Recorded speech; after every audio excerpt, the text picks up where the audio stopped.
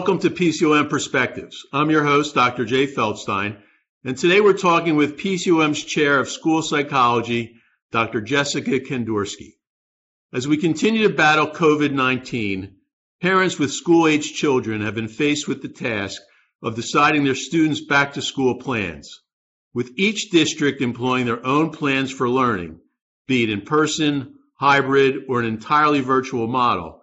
This school year is sure to look different.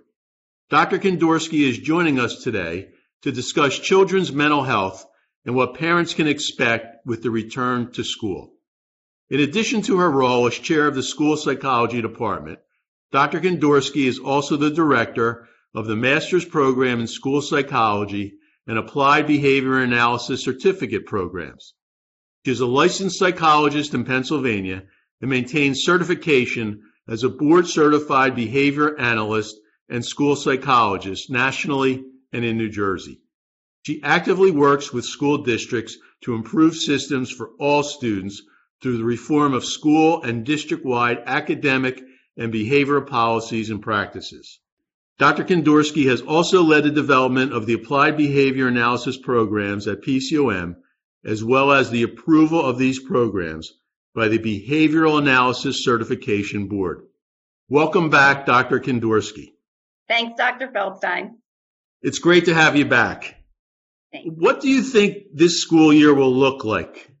So I think what's interesting when we think about education and what Education for All was born of, it had this one size fits all way where we wanted to educate all of America's children. So we found the way to do it for the masses.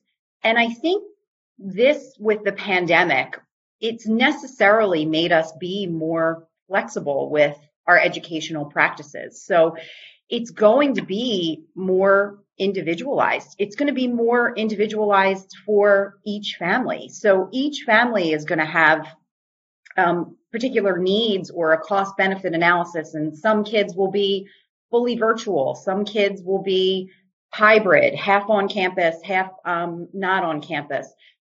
Some kids might be there the entire time. And I think what is going to be the most different is that the flexibility that's required to make education more individualized and less of this one-size-fits-all approach. How can parents support their children and their mental health during these difficult times? I think the first thing is the component of safety. So when children are anxious, it's because they feel out of control, and that leads to them feeling safe. So as much as we can work on predictability, which is interesting at this time when it's hard to really predict anything, but focusing on what we can predict and having kids understand that this is what we think things will look like, and being able to control what we can control. Fostering agency in our children. So if they're at home learning virtually, if they're in school, talking to them about what they can do to keep themselves physically safe. So when you go to school to keep yourself physically safe, you're going to wear your mask. This is how you put your mask on. So the agency to control that. With virtual learning, if you're learning virtually, here are the academic goals that you're going to work on. Here's what we're hoping you will get by the end of the week. And having them feel more agency and more in control. And I also think probably the most important is for parents to focus on their own mental health. So knowing when they're in a space that isn't necessarily a good one, engaging in self-care as much as they can, because you can tell your kids that you're okay, but they will pick up on your energy. So being honest with them when you're not okay and doing things that you are able to do in order to promote self-care. So you work on, as parents, your own mental health. And then finally, I would just say you definitely want to ask your kids. You want to talk to them about their feelings.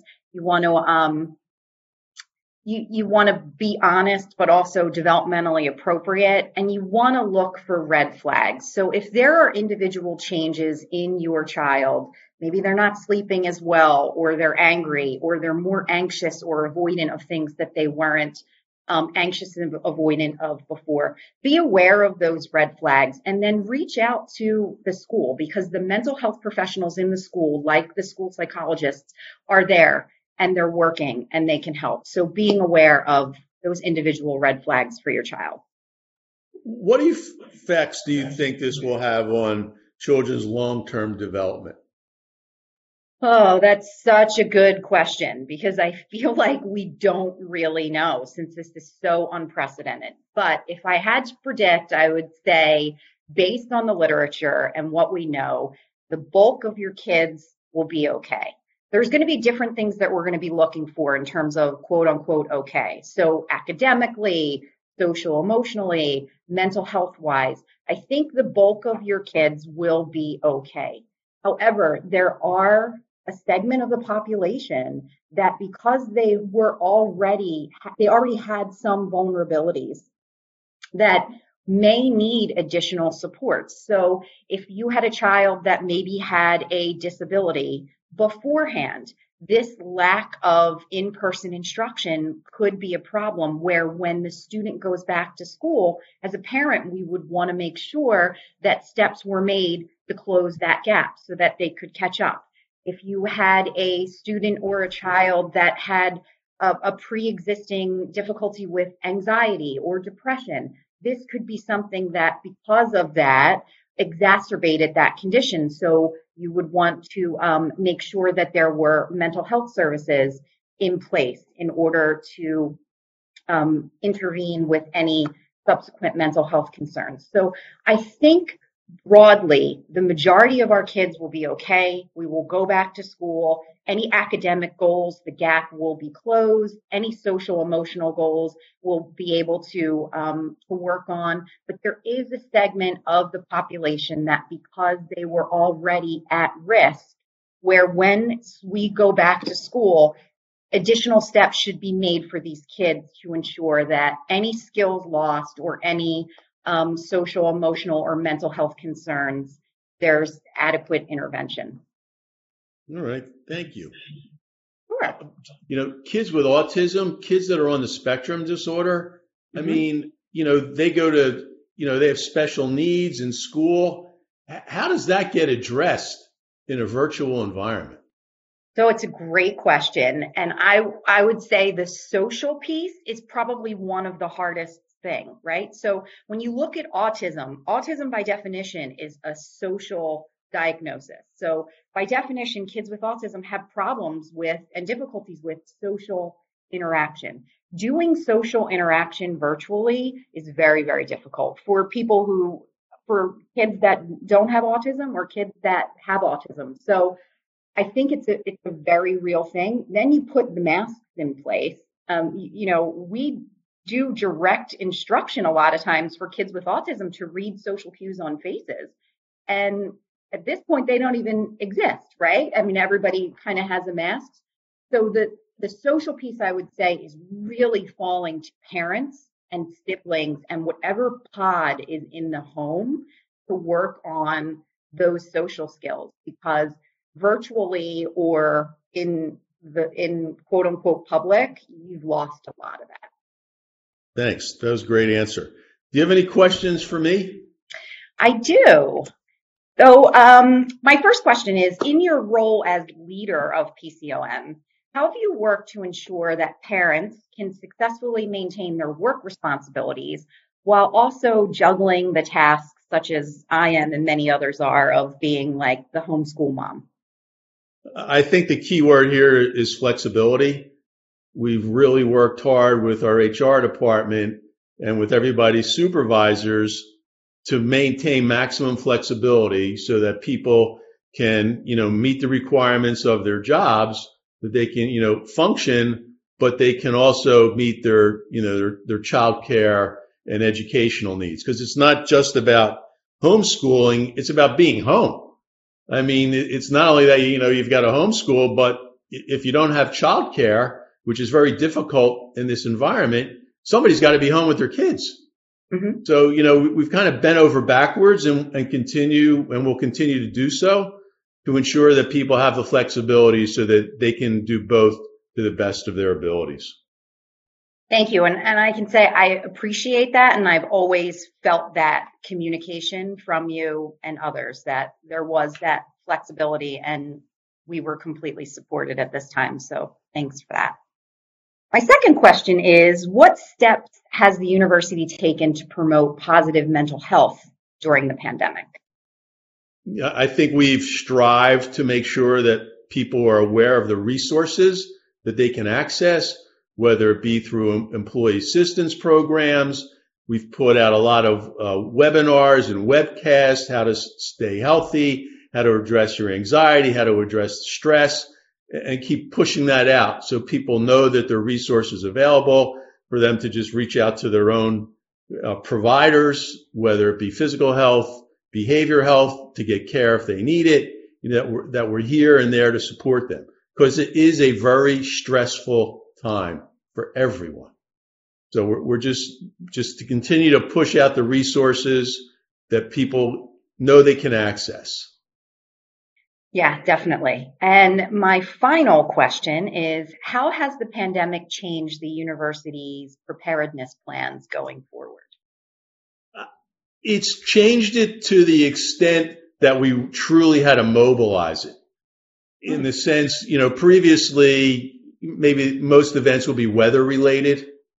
So we'd have some type of emergency response. This just took us to a whole new level. And it forced us to be incredibly fast, nimble, and to assemble small teams to work quickly. So, we shut down in a period of basically 2 weeks in March. We did it in a staged fashion. We met every day, and reopening has been challenging. It's a lot easier to shut down than it is to reopen. But we've increased communication. Everything's across the entire university. All 3 campuses are involved. And there's some things that we've learned during this that we're going to move forward. I mean, Zoom is a great way to bring everybody together. It's a great device to really be all-inclusive, and it levels the playing field. It's not like a group of people are meeting in person and then other campuses are remote. We're all remote. So it's very egalitarian in that sense. And it just provides for fast, quicker dissemination of information. The key in any crisis, especially this one, is communication. Communication's got to be consistent, and it's got to be persistent. And we just have to get it across to everyone at every level, whether it be student, faculty, or staff, and our patients. Mm-hmm. So it's been challenging in that sense, but it's been rewarding as well. So I think we've got confidence in our ability to move forward, because unfortunately this won't be the last crisis we'll have to deal with, whether it's a pandemic or natural events, hurricanes, whatever it may be. Great. Thank you. And I can attest to, I've appreciated your leadership and all of the communication. Thank you. Well, I've appreciated our entire workforce and faculty. It's been a difficult time and will continue to be a difficult time. This is going to be a long year. We're going to have fits and starts. Just like schools, elementary, high schools are going to open, they're going to close, they're going to reopen, we're going to shift things around. We've all got to support each other and be flexible and know it's not going to be perfect. But as I've said, every time I've communicated to everybody, safety and health of everyone is first. And with that, we kind of can't go wrong. So I just want to thank you for joining us today. We appreciate your insight into this ever-changing situation. Now more than ever, we all must be actively working to maintain positive mental health, especially for children, and ensure they are getting a quality education, whether in the classroom or at home. And that goes for our students as well. To listen to past episodes of this podcast and become a subscriber, visit our SoundCloud page or find us on iTunes by searching Philadelphia College of Osteopathic Medicine. I'm Jay Feldstein, and this has been PCOM Perspectives.